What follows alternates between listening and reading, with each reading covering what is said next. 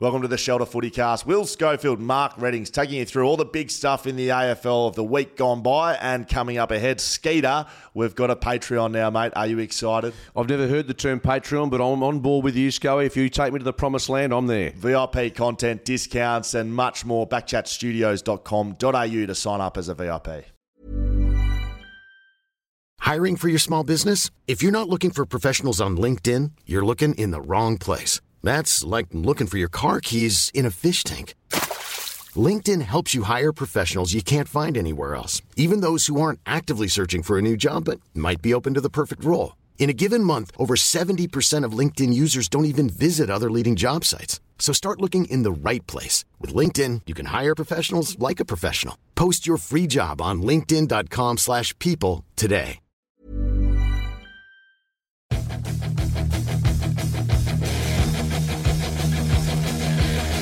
Shelter Footycast live from Backchat Studios. It's a Southern River band. They're on tour at the moment, having a very good time. I feel like I'm being tagged by this man currently. I saw him yesterday, worked with him.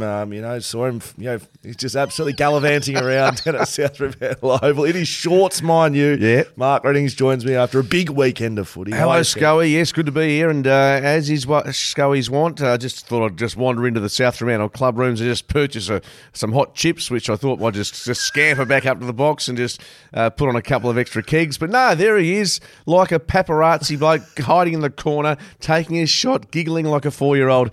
And yes, he caught me with a chicken salt on the chips. Did you get this up on social media? Have you put it up yet? Well, if it hasn't been up, what purpose does it serve? Jeez, you were enjoying those chips, I'll tell you what. I didn't really have a hangover, but I was just sort of like in that sort of zone of, I need some food just to get things rolling. Don't worry, the vision says it all. You don't have to talk us through it. Just jump onto our social Shelter Footycast if you want to see Mark Reddings devouring a big bucket of chips. I'll tell you what, you'd feel the unhealthiness in it as well. That could even get in the Thirsty Camel Clanger of the week. I mean, Skeeter, seriously, it's 1 p.m. on a Sunday. Just leave some for the rest of us, won't you?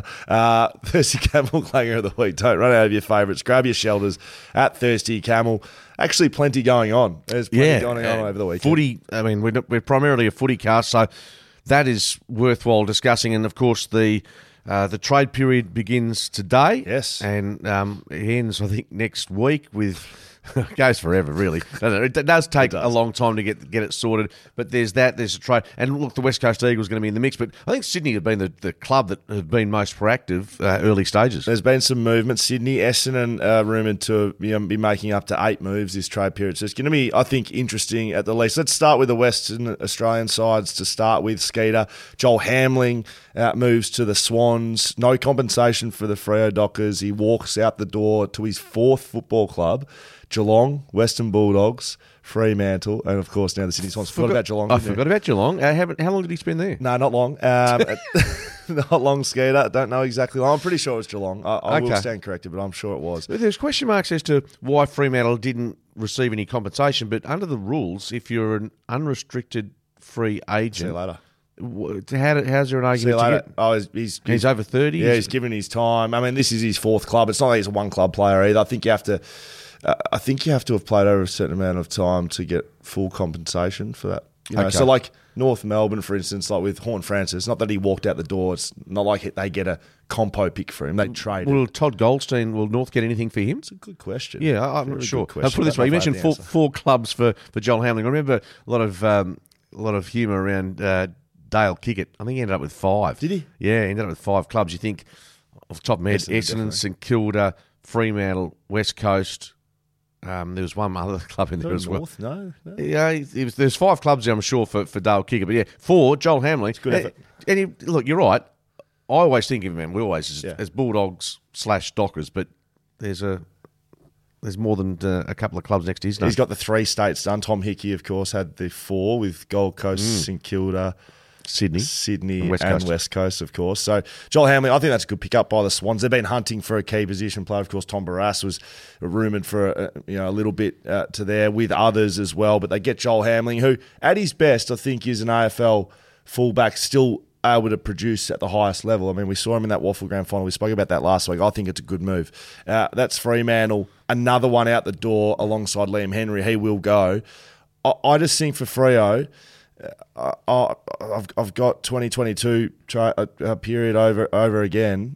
They're losing role players. Liam Henry and Joel Hamling, they're not the best players on the list, but that's another 2 out the door on top of the 5 out the door last year, and they replaced with Luke Jackson, and they brought in a Corbett, and I'm hoping you can throw another couple of names at me, but they brought some players in, but the players out is 7, and they're all in that tier of players that provide depth for your list. I don't think it's a good thing for Freo. I think they've got to get some sort of they've got to get someone back in the door that covers those missing players. Experienced players, you mean? Someone who's got a bit of time in the system, yeah. Correct. You can't just go to the draft and keep hoping to build if you're building this premiership squad they're trying to build. Yeah, exactly. Look, I think the Hamling one, the only counterpoint to that is that I think he only played 3 games in the last couple of years. He is great cover, but they're reasonably well served in defence, albeit Alex Pearce's injuries have been pretty prevalent during his career. Brendan Cox, of course, down back. But yeah, who's next?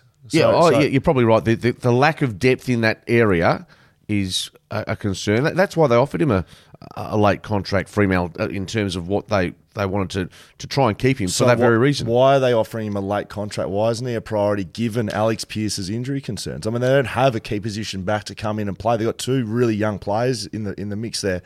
I think that's a list position. That being said, Joel Hamling hasn't exactly enjoyed an injury-free run the last couple of years. So, I agree with what you're saying. I think ideally they'd have him at the club as backup. I don't think he's been a priority for that reason. Well, I think it's clear, to talk about priorities, I think it's clear Fremantle don't value players below their top 22. They're not coming to the party with players in that 22 to 32 players, that 10 players that you need. You have to... You're not going to go through a season. Premiership teams are won by often the last 5 or 10 spots on your list. Fremantle, and you can only judge them by their actions. They don't value them, mate, because they come to the table at the last second and hopefully they're going to get a deal done. They don't have the clout because players are going, well, nah, see you later. I'll get something better somewhere else.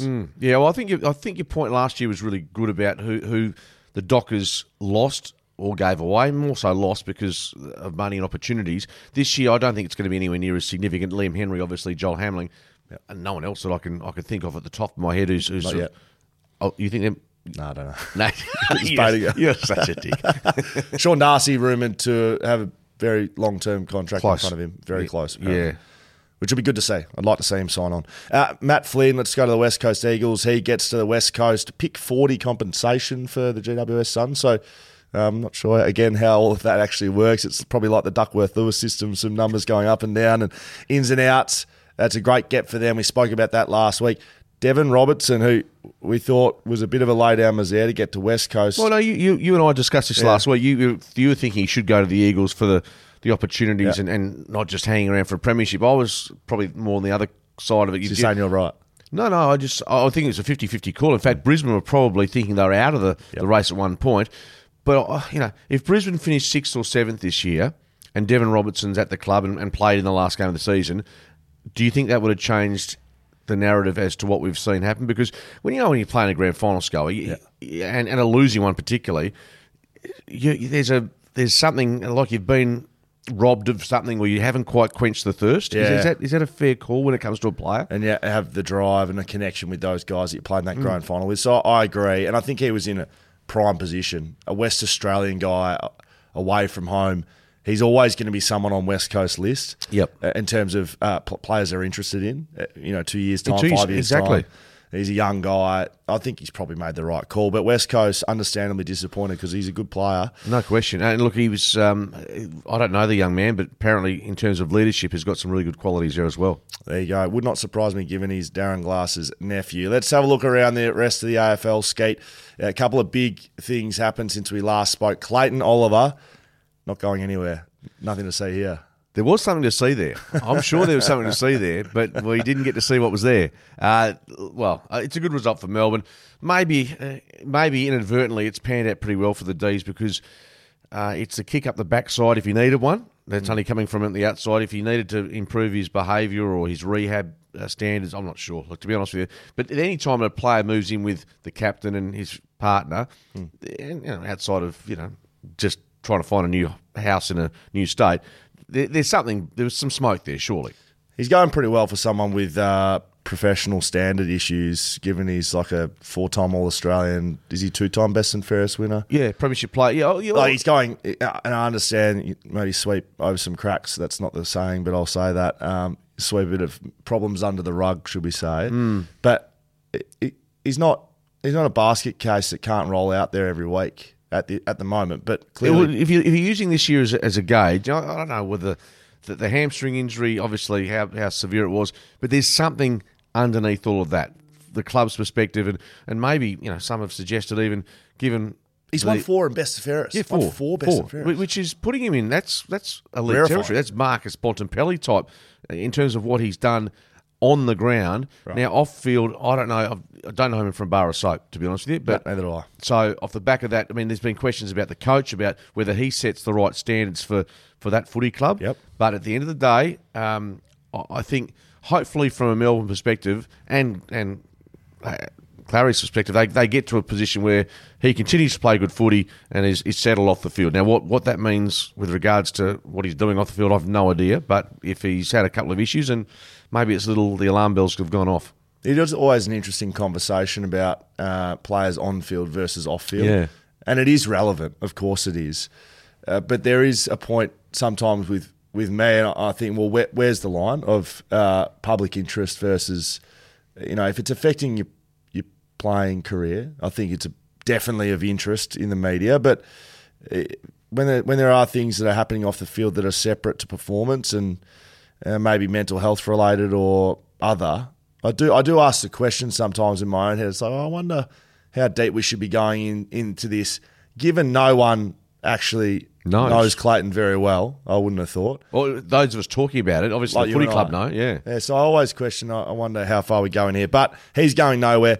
Melbourne keep their man. 4-time best and fairest winner. 3-time All-Australian. He's a good player. Now, let's stay on Melbourne for a tiny sec. They had their best and fairest over the weekend. I thought this one was interesting. Let me read you a quote, Skeeter. We lose to Collingwood and they go on to win the flag. It fucking hurts watching that. We're a better team than them. We should have smoked them. To sit there grand final day and watch them hoist the cup, get the medals, I'm sitting there going, geez, our team is so much better than these guys. Quote unquote, Stephen May at the best and fairest. I love the honesty. I'll start with that. I like the honesty. What do you say? No, there's a massive part of me that in the media we always bemoan the fact that footballers come out with just crap, benign, boring answers. That is not one of those. That, in fact, reminds me of maybe a Philadelphia Eagle linebacker after losing the Super Bowl or not getting through to the divisional playoff. But I know it's going to come back to bite him on the arse. Yeah. In terms of, you remember Ed Langdon had the all duck, no dinner comment directed at Collingwood. That's right. And guess what? They target him. Look, I think it's great for them. The Collingwood boys to sit back and have a giggle at that. And I agree with you in many respects. If that's how he feels, I mean, let's also break it down. They're 0-4 in their last four finals. They can talk about inside 50s and should have beaten Collingwood. They should have beaten Carlton. They haven't done that. They didn't beat Brisbane last year. They lost their last 4 finals. So it's more about what Melbourne has to do about themselves and other teams not being good enough. So I think I can see where he's coming from. Yeah, you can see where he's coming from. End of the day, they haven't been good enough. Yeah, you're dead right. Look, what he said in part is true. They may have a better team than Collingwood. They may, on paper, even in games, be playing better than Collingwood. But at the end of the day, you win or you lose. Yeah. And if you lose, you're not a better side. And so we copped this a bit in 2018. Richmond was the best side of that year, is what I've heard.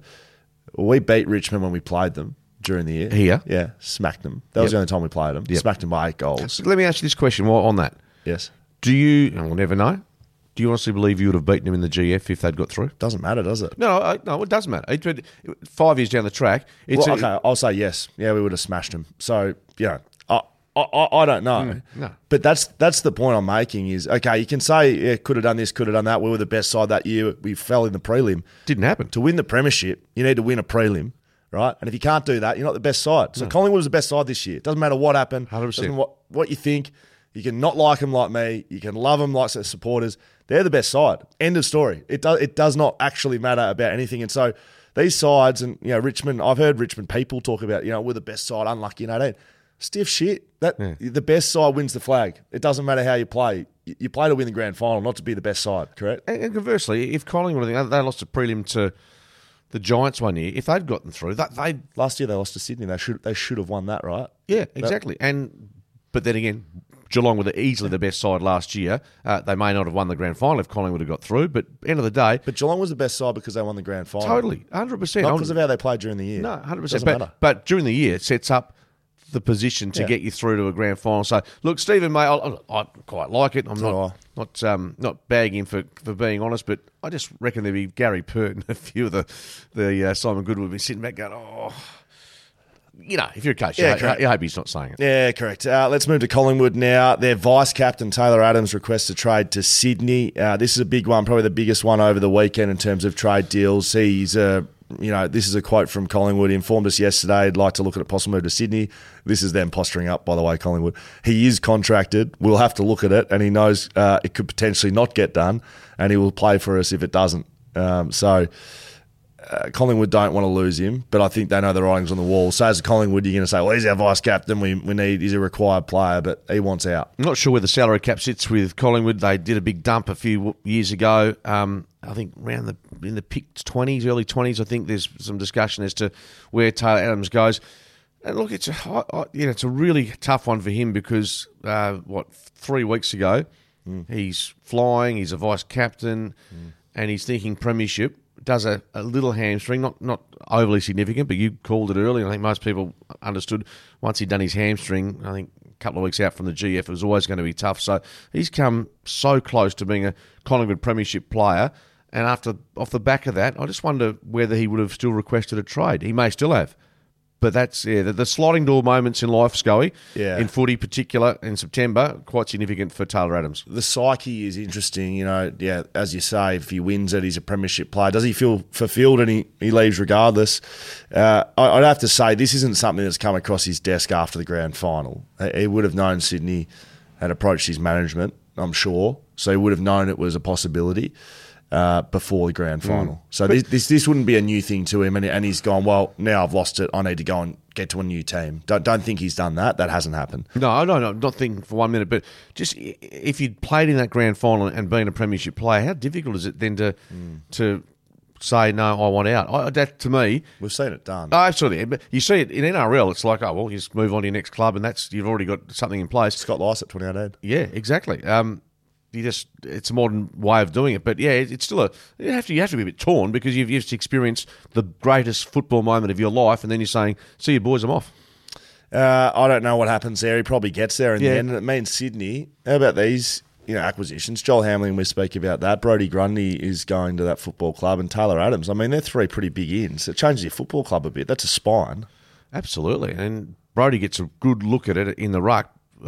By himself, essentially, doesn't he? Adams is sort of in the wings, and they've used other players as backup, McLean. But no, he's... I've got a feeling Brodie Grundy has a big season next year. Yeah, I totally agree with you. Sydney style and I hope he does. Because, Yeah. to be fair, didn't want to leave Collingwood, went to Melbourne, probably had doubts about matching it and being a support act to Max Gawn, and he hasn't said anything publicly that makes me think he's a sook. I think he's just thought, well, you know what?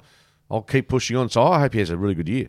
If we just stay in sort of trade period and moving of picks, I think this one's an interesting. The Bulldogs are trying to get their hands on pick 4, apparently. They're trying to move up in the draft. So that's currently Gold Coast's pick. The Gold Coast got some currency? They've got some currency because they're shit. Now, this is from the Ages, Michael Gleeson. The Dogs would give up 10, 17 and their future first. So 10, 17, both first rounders. It's a lot. And their future first. Which is a massive... So that's 3 first rounders. For what? Number 4? Gold Coast pick 4 and 2 third rounders and 2024 third rounder. A few junk picks.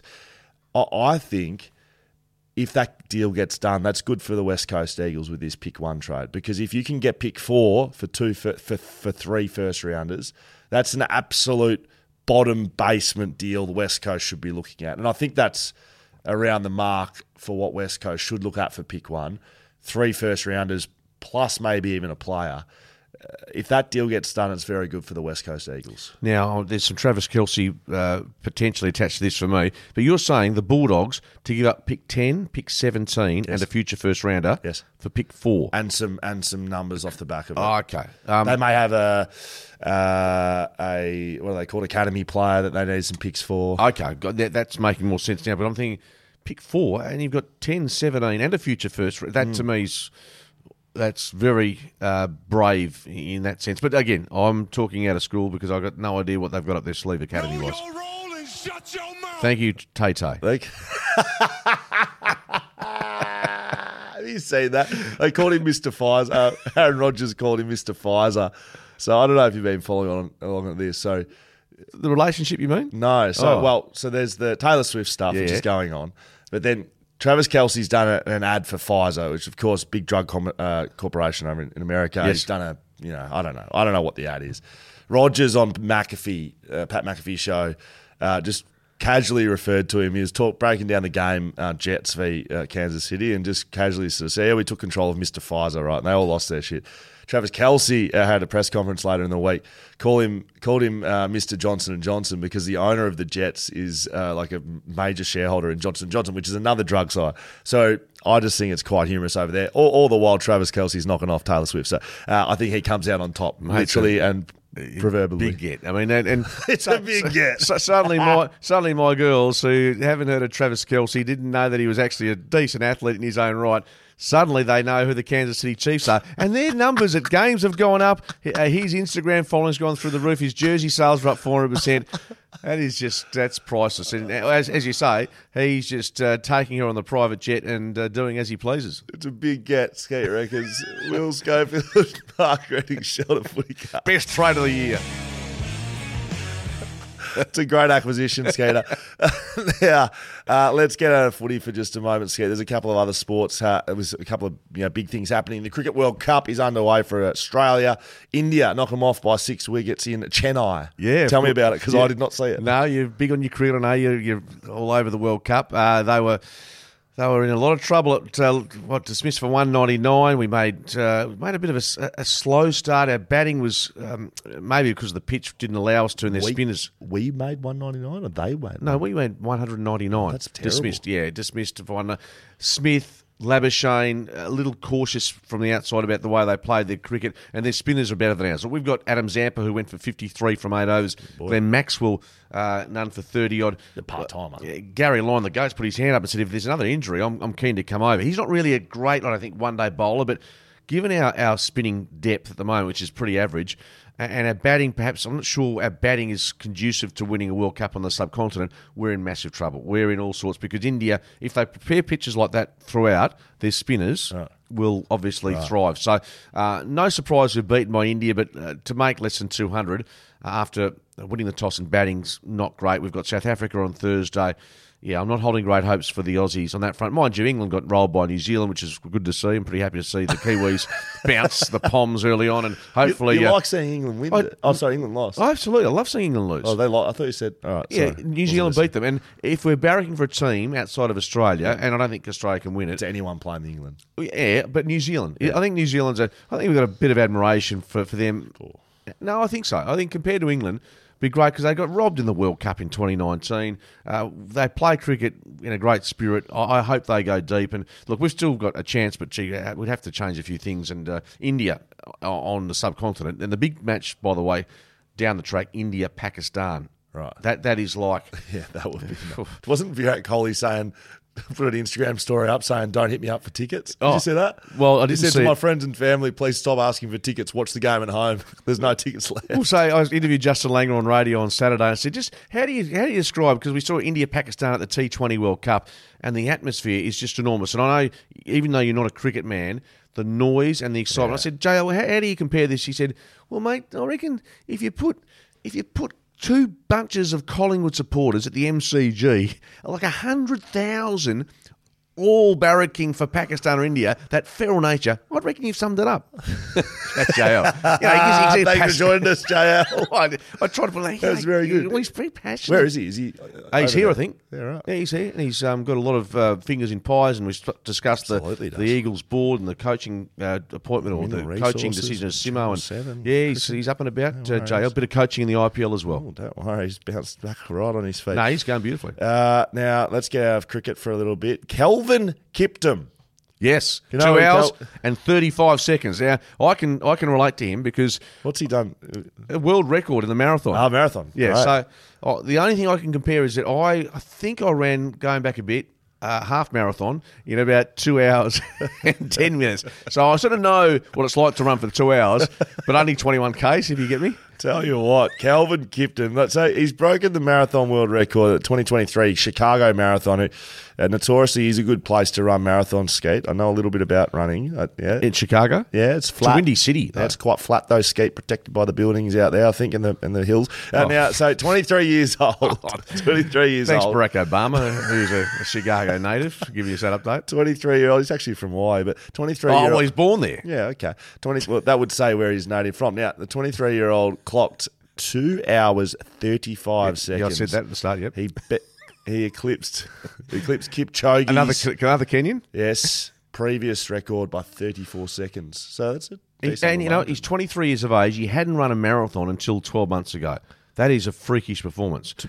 Yeah. And so off the back of that, you would think that at 2 hours and 35, it mightn't be long before we see a marathon run inside 2 hours, which is akin, William John Schofield, to running a 4-minute mile sub 4 minutes, which is what Roger Bannister did in 1954. What's a mile? A mile, exactly. Well, it's different to a kilometre. But you looked at me with a blank look, but Roger Bannister, a very famous time in sport where to break the 1954 for the second time, he broke the 4-minute mile.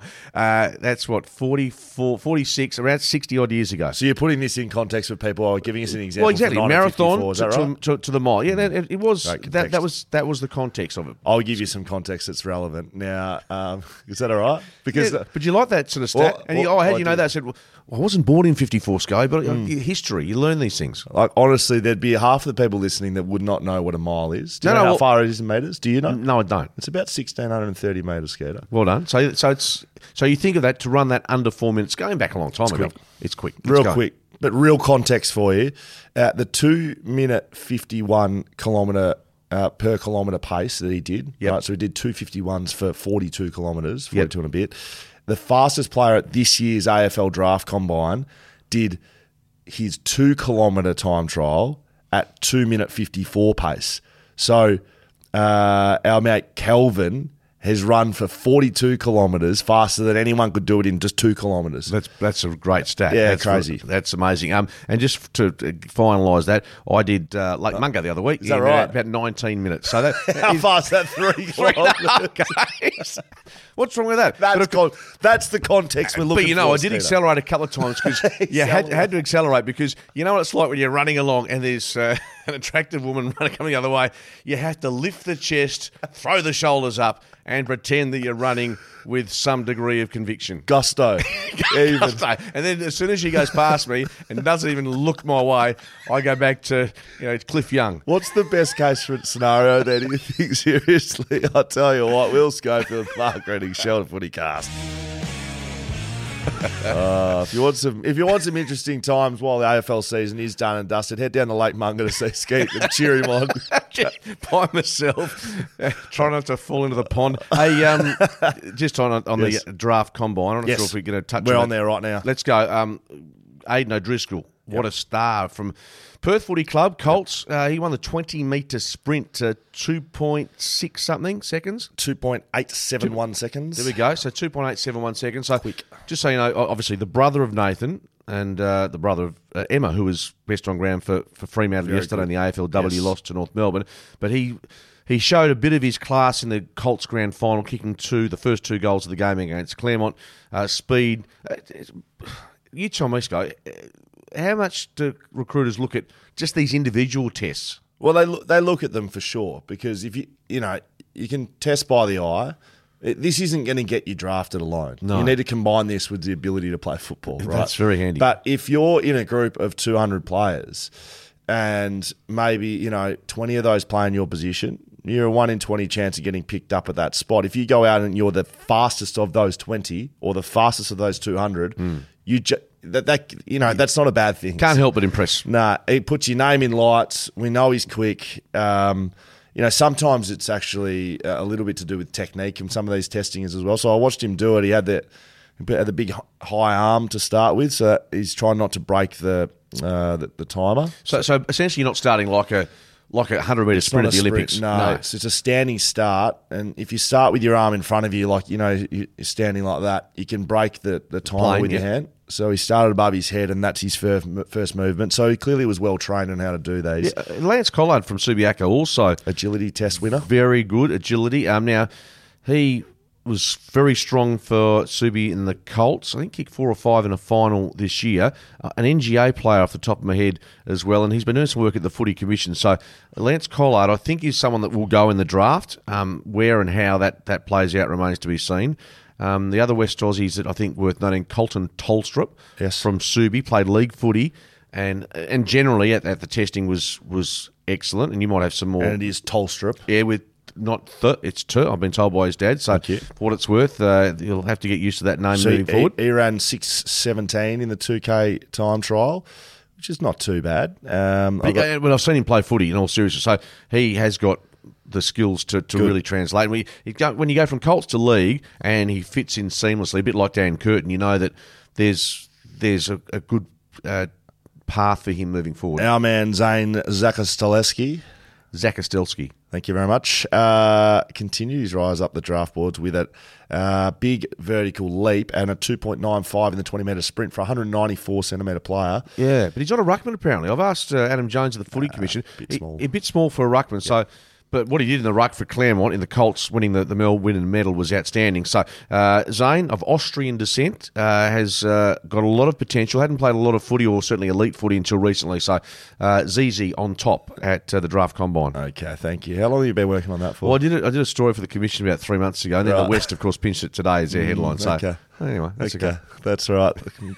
Trademark, Mark. Sorry, I sit there all day thinking. Trademark Readings. Okay. Now I got some stats for you, Skate. Yeah. I thought, with rolling out all these drafting, people are thinking, oh, that's good. These kids are good. How about some context? We're talking about context, and we went all the way back to 1954 for some Roger Bannister. Yeah. Well, let's go back all the way back to 2006 draft combine results, Skater. I've looked them up. The shuttle run, was that you? Beep test. That is you? right. Oh, of course. So go back to your year. Yep. Top 10. Simon Hogan topped that one out with Tim Houlihan, who was drafted the West Coast Eagles, 15.4.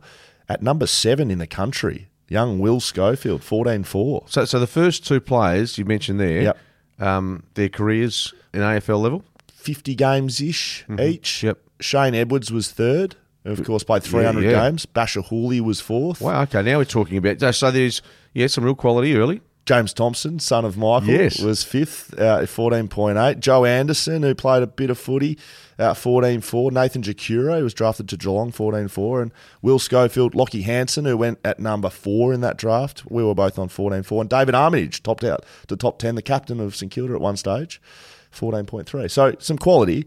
The 3K time trial. Tell you what, I was doing well. 7th in this one, Skeeter. It's pretty much the same names if you look across these, and no real other standouts. But I just wanted to say, these kids have got it easy. 2K, how about take another kilometre on it? We had to do a 3K. 3K? 2K time trial, easy as you like. Yeah, but then did you have the... 10 minutes 34, so that's 3 minute 31 K pace. That's humming. It's not too bad. It's good. It's not great. Well, for me, Top it is. 7 in the country. It would have been very good. Tell you what. Lake Munga. Girls around Lake Munga would have been stopping to watch. Flying. That was a good 20 years ago. Jumped on the scales this morning. Not looking good. Not looking good at all. Mate, add another 20 years and you'll be a fat prick like... Well, not so much, but you just have to hold the fort. Well, just holding? Well, hold the fort to make sure you don't just blow out into the Michelin Man. Double-handed holding something. Will Schofield, Mark Reading, Shelter Footy Cast. And let's get back into a couple of the big trade moments, Skeeter, because trade week has started. I have been told by our good man Jaden on the decks. Tom Doedee officially aligned. Adelaide decide not to match the deal. No. Crows set to receive a round 1 compensation pick. That's on this one. Pick 19 for Doedee. Yeah. He's got a knee recode to overcome, but we've talked about this, I think, last week, that Brisbane, they need, a bit of help for Harris Andrews in defence, and hopefully Doedee can do that, because that's where they look vulnerable on grand final day to me. Just thought, if Harris Andrews goes down, they're suddenly not such a dominant side. Yep, a good goal. I just don't know when he's going to come back into the side. I wouldn't expect too much from him next season, Brisbane Lions fans. Paddy Dow requests a trade to his third club in St Kilda. He was a top 5 draft pick. Could have been picked top 3, maybe. And he only got a look late in this season. He had 8 clearances against the Giants, or had a reasonable return, but of course didn't find players missing from that match. Couldn't work his way back into the side. Are you questioning? Who was he drafted by? Oh, good question. Was he drafted by Carlton? I thought he was drafted by Carlton. Yes. What side's he at right now? Carlton. I thought he was moving to his third club, but maybe that's incorrect. He's asking to be traded to St Kilda. Yeah, well, I think he's been frustrated for a year or two. I don't think this is just 2022. I think he's found it hard to break into a side. A good side. Yeah, well, back half of the year, this good side, but they haven't been for a while. So, yeah, probably not a bad move for him. What I've seen from Paddy for a top 3 pick, and that adds some expectation to your career. I don't think he's lived up to that from what I can say. So maybe a change of scenery does that for him. Let me know if I have got that right or wrong, Jane. Mabior Chol requests a trade to Hawthorn. I think it's a good move by Hawthorn. We've seen him alongside Levi Casbolt, and now King's back in the mix at the Gold Coast Suns. I think Chol's sort of writing on the wall, more opportunity in a side that really needs a big key forward like that. Yeah, I think Damien Hardwick was at Richmond when he was at Richmond, so maybe that's interesting. Yeah, I just hadn't think thought about that. Yeah, so I just think Dimmer probably doesn't rate him, but just doesn't think that he's the player that he's seen enough of him to think, no, he just looks a bit laconic, a bit, not lazy, but it sometimes drops his head when things aren't going well, a bit like us in life generally, when things aren't just going... Like Munger. At about the 2K mark. But no, look, he's a talent. There's no question he's got talent. And I think Sam Mitchell, the key is whether he can unlock the key for him to bring out his best footy on a more consistent basis. But, yeah, he's... I think who's leaving Hawthorn? Is it Kaczynski who's going to Richmond? Yeah, I believe so. So they're trying to replace that. Yeah. Look, they'll be running a role-based system in Hawthorn next year, and they have this year where they got defined roles and they want to plug and play young guys into doing them. They need a competitor that's able to either win or halve contests in front of the footy. They're not getting in a guy that's going to kick 60 goals. He's not going to kick 60, but he will provide a Batman and Robin type areas for Mitch Lewis. Mitch Lewis is a guy that can kick 60 goals.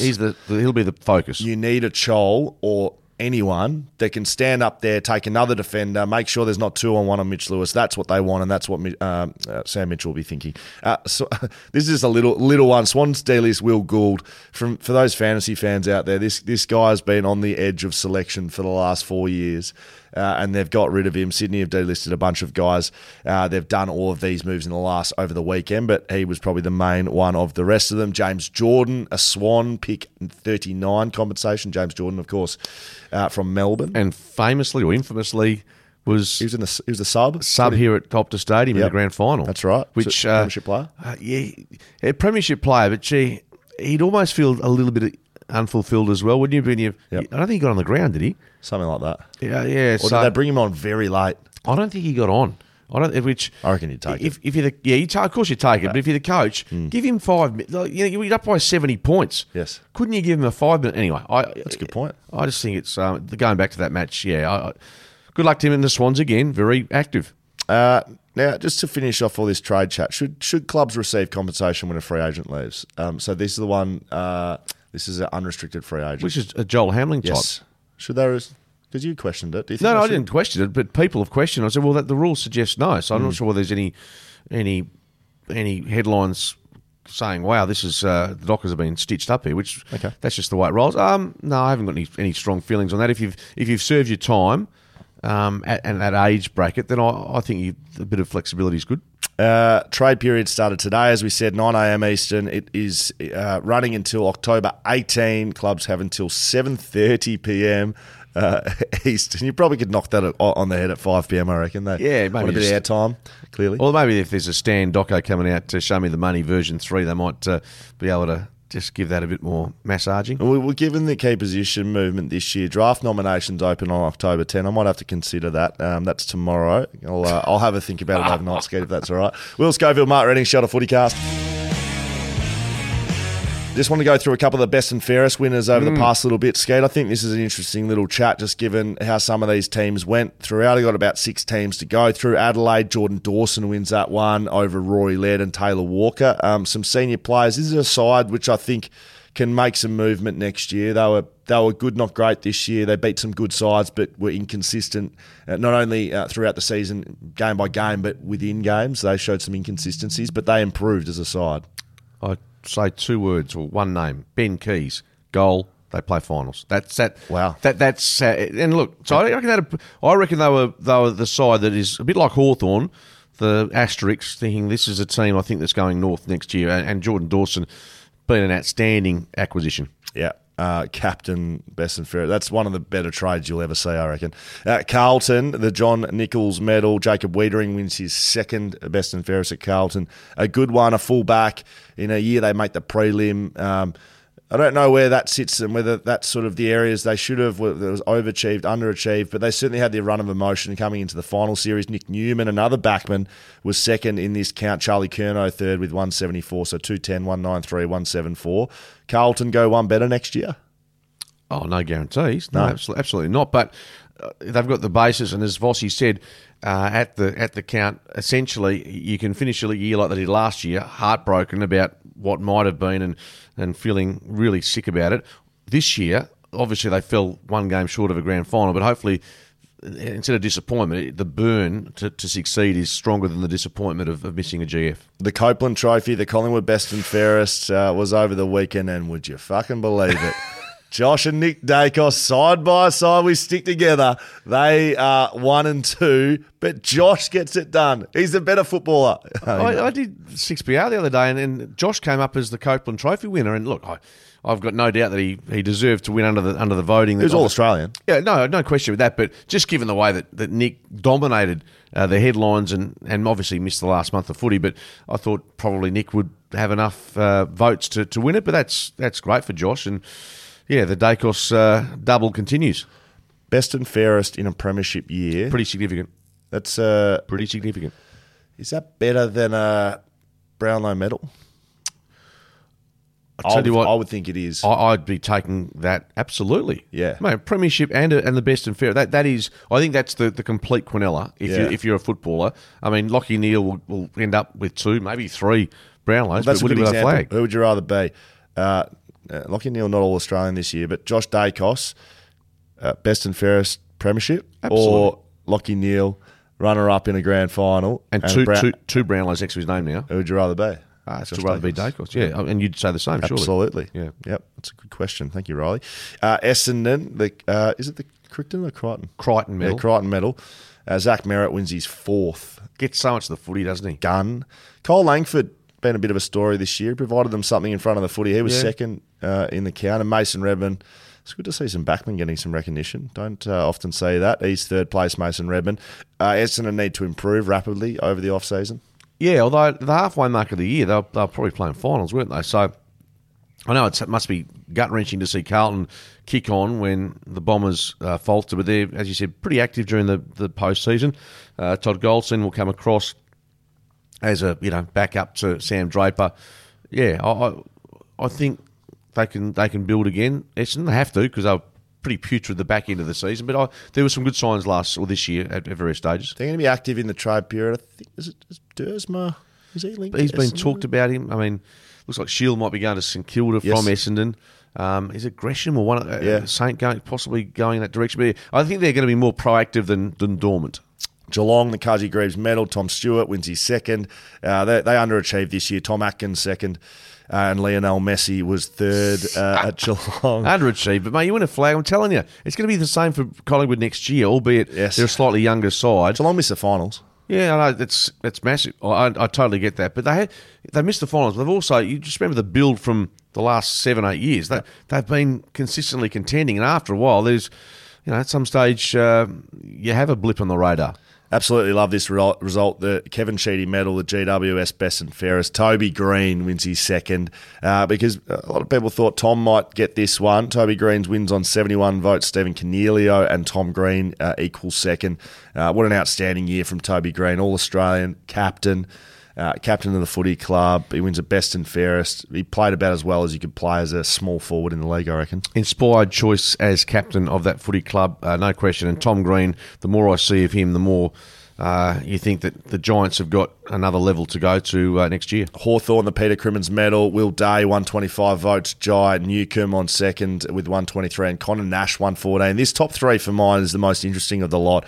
Will Day, very young. They signed him to a long-term deal, a South Australian. Jai Newcombe, a rookie player from 2-3 years ago. I think was he a mid-season pickup? I'm pretty sure Possibly. He was a mid-season draft pickup. He's second place in the Best and Fairest. And Connor Nash, this giant that runs around in the midfield. I'm really excited with what Hawthorn's going to bring in the next 3 years. But don't be surprised if you don't see this big jump up the ladder that I think people will expect next year. They're going to be a slower build. They won't be expecting to be challenging for a premiership for probably another 3 or 4 years. So, no. But I think improve. They can still be 8th to 10th. I think that'd be a natural progression. But you're right, it doesn't just ordinarily the graph doesn't go one way, like the stock market. There can be some major hiccups and hurdles and injuries, so nothing guaranteed.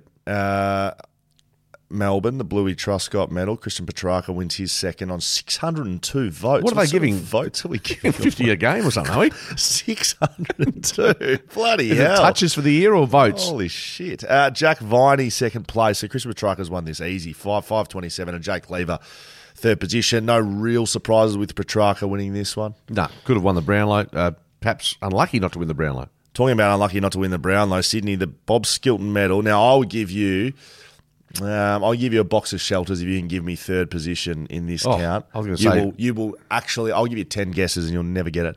Errol Goulden. Errol wins his first. Youngest player. You thought Christian Petrarca was big money. 602 votes. 738 votes to Errol Goulden. 738. Seriously. Hang on. Even if there's 10 votes per round, there's only 20 rounds. Well, no. So, West Coast... They might be doing pre-season like Bulldogs. No, but West Coast do 5 coaches and you can get 3, 2, 1, 0 from all coaches. So you could get 0 on playing a game. Yeah. You could get 5. I don't think that's the same way here. I'd love to know how Sydney are doing their best and fairest because that's ridiculous. That's ridiculous. But the next best was 481. He's won by 300 votes. He's pantsed them. and again, he flew home in the Brownlow like a good thing beaten almost. 30 votes a game, apparently. Jaden's just finding out, but apparently they give out 30 votes a game. Is that spread across the group? Hang on, that doesn't make sense either. Because even if he gets 30 votes maximum through 20 rounds, what's that? No, but I don't know. What, 600? Well, so he must he must poll exceptionally well almost every game. And my maths 4 is probably going to be faltering here. Seriously, if it's out of 30, it means he's got full marks for about 21 of the 24 games. It's a big year. Dean Cox, can you get in touch with us to work out what the hell is going on in Sin City? I'm sure Coxie is listening. Who finished third, by the way? Just Nick Blakey second, third place. So just have a guess. The Lizard. You would have no idea. Hang on. 50 votes a maximum. Yeah, so you can have 50 votes. Imagine getting a 50 voter in a game. Seriously. That's just ridiculous. I'm sorry. Sydney, sorted out. Ridiculous. Third place. You'll never get it. You may actually not even know who this is. Okay. Joel and Marty. No. James Rowbottom. Number 8. I know him. Yeah, that's fine. He's a good player. That's great. Do you think he was the third best player at Sydney? I have no idea. No, apparently he is. 5 coaches give 10 votes per game. You can get a maximum of 50 votes at Sydney. That's ridiculous, John Longmire. I'm here to tell you. Do a lot of things well at that football club. Apart from wrestling. Oh, gosh. No, don't bring that up. I'm sure he's still simmering about that. Just to finish off, Essendon submit paperwork for Ben Mackay is the other Essendon big name that we're talking about. Yes. And Todd Goldstein. Yeah, so they're going... Raiding Essendon. North Melbourne, I should say. North Melbourne. Ben Mackay, obviously, they've not sold the farm for him. But bit of payback from Brad Scott. Possibly. Just raiding the old team. The old team and trying to stitch him up there. Dylan Shield not on the trade table, apparently. Okay, fair enough. And Todd Goldstein, that's Bombers, Sydney, probably the two that are most active at the moment. I'm really fascinated to see what happens with the Eagles this week and sometimes. I would like to see Freo just inject themselves in with a bit of a surprise trade. I'd like to see them cover some of the depth they're losing. Will Schofield, Mark Reddings, Shelter Footy Cast.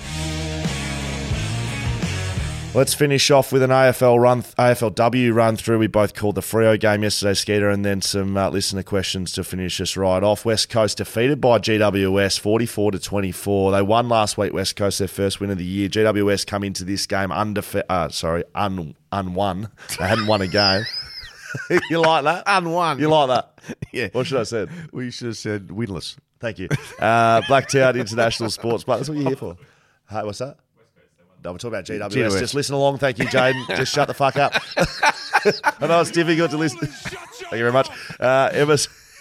Emma Swanson, we had her on Backchat this week. So although they lost on the weekend, she's very interesting to listen to. So make sure you jump over to Backchat podcast feed if you like.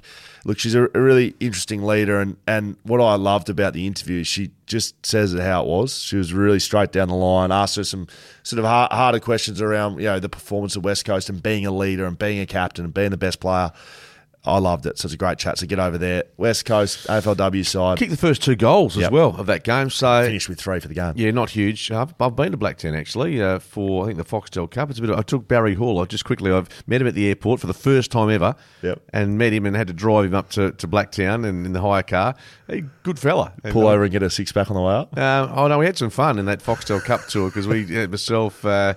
Brad Johnson, Dicko and Adam Ramanauskas and had a few of the boys, and geez, we got gas. But Hawley, good fella, although I was a bit scared meeting him for the first time. So I go, hi, Barry, my name's Mark. We're going to drive together up to Blacktown. He made you drive? Well, I drove, and he sort of sat there how far to go? I said, I'll just get there as quick as I can, Barry. AFLW women's team for West Coast, they're on a slippery slope at the moment. Well, I suppose slippery slope would have them to start up at the top of the slope. They've been poor. They've been poor, but I think some signs against Port, but they've got a lot of work to do. As do Fremantle, by the way. 45 points they lost yesterday. North Melbourne, to me, look one of the better sides in the competition. Talia Randall, I think it is, kicked 5 goals for them, and a player called Ash Riddell, really impressed. I think 38 touches. One of the better. She could be she's probably the best player in the league. Is that right? Yep, she was outstanding. She was terrific. And look, I've got to be honest with you, I hadn't called a game for a long time. You and I discussed this on radio pre-game about where it's at, the competition. Because I hadn't seen much AFLW in the last year or two, I was sort of a bit sceptical. What I saw from North particularly, no, I was, they kicked 70-odd points. I thought that standard had certainly risen a cog or two from what I'd last seen. So, no, it was definitely watchable.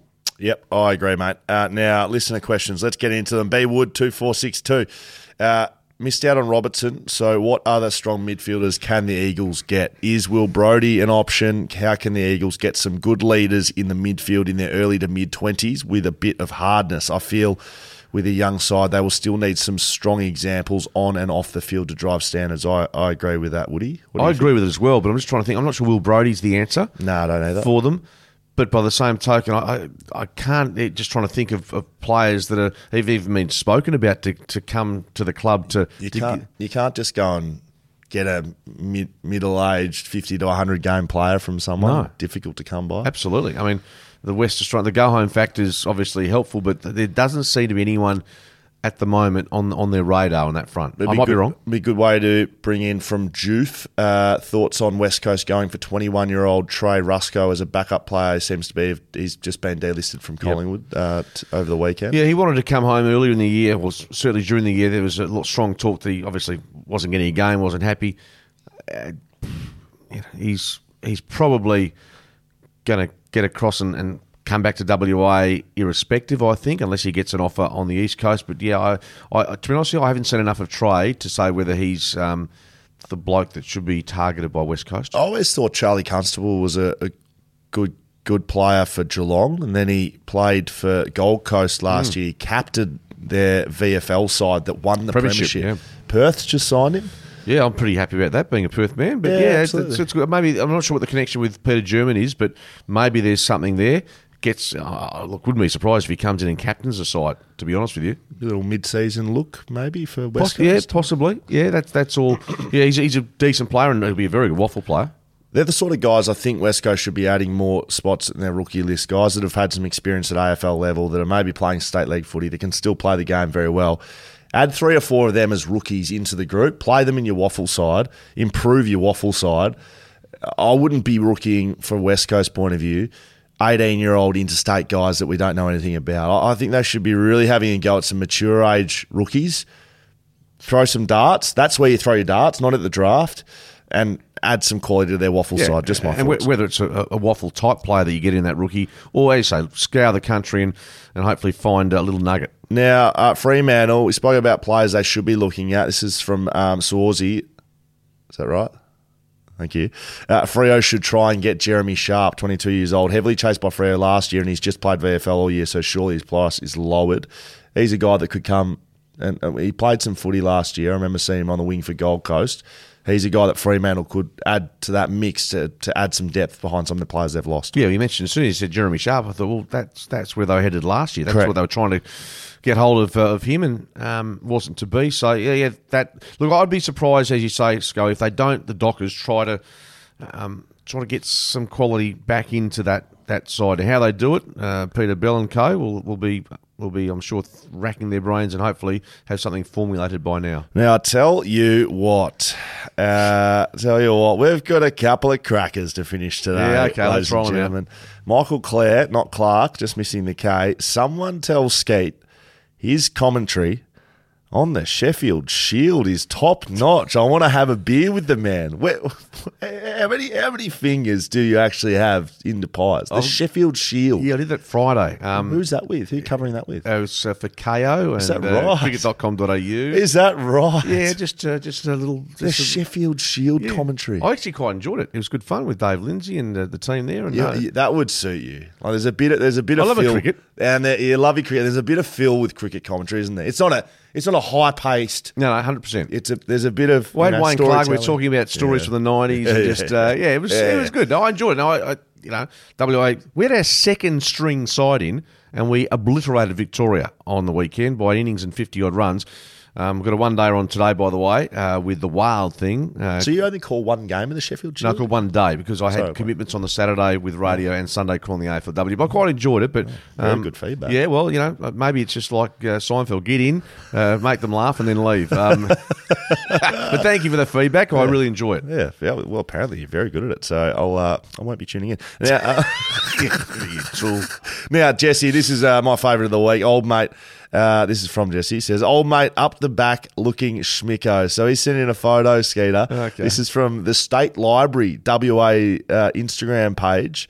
Would you have a look at this one, Skeeter? What do you think of that? Well, I'm thinking I had a few more feathers back in the day. Barra's about 35 kilos lighter. Michael Thompson down the bottom. Tomo there, he's got his eyes closed. Todd Johnston, Dixie Marshall, Tina Altieri, and Terry Willisey.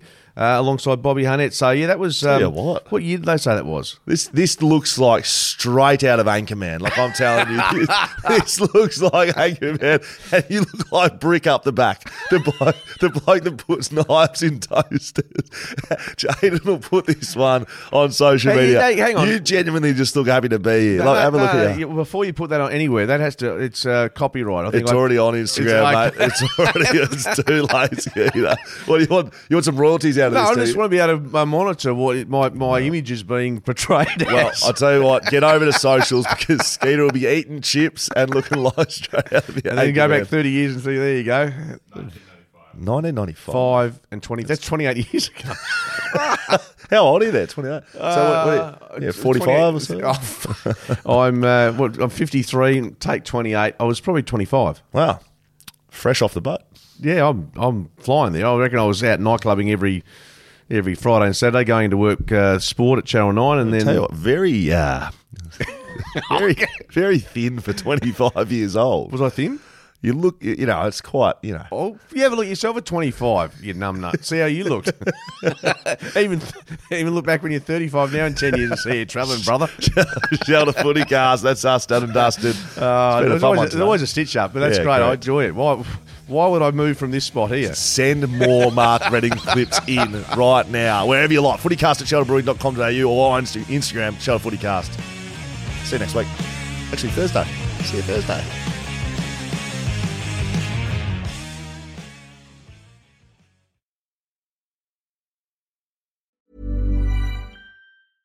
Hey, it's Paige DeSorbo from Giggly Squad. High quality fashion without the price tag. Say hello to Quince. I'm snagging high-end essentials like cozy cashmere sweaters, sleek leather jackets, fine jewelry, and so much more. With Quince being 50 to 80% less than similar brands. And they partner with factories that prioritize safe, ethical, and responsible manufacturing. I love that. Luxury quality within reach. Go to quince.com/style to get free shipping and 365-day returns on your next order. Quince.com/style.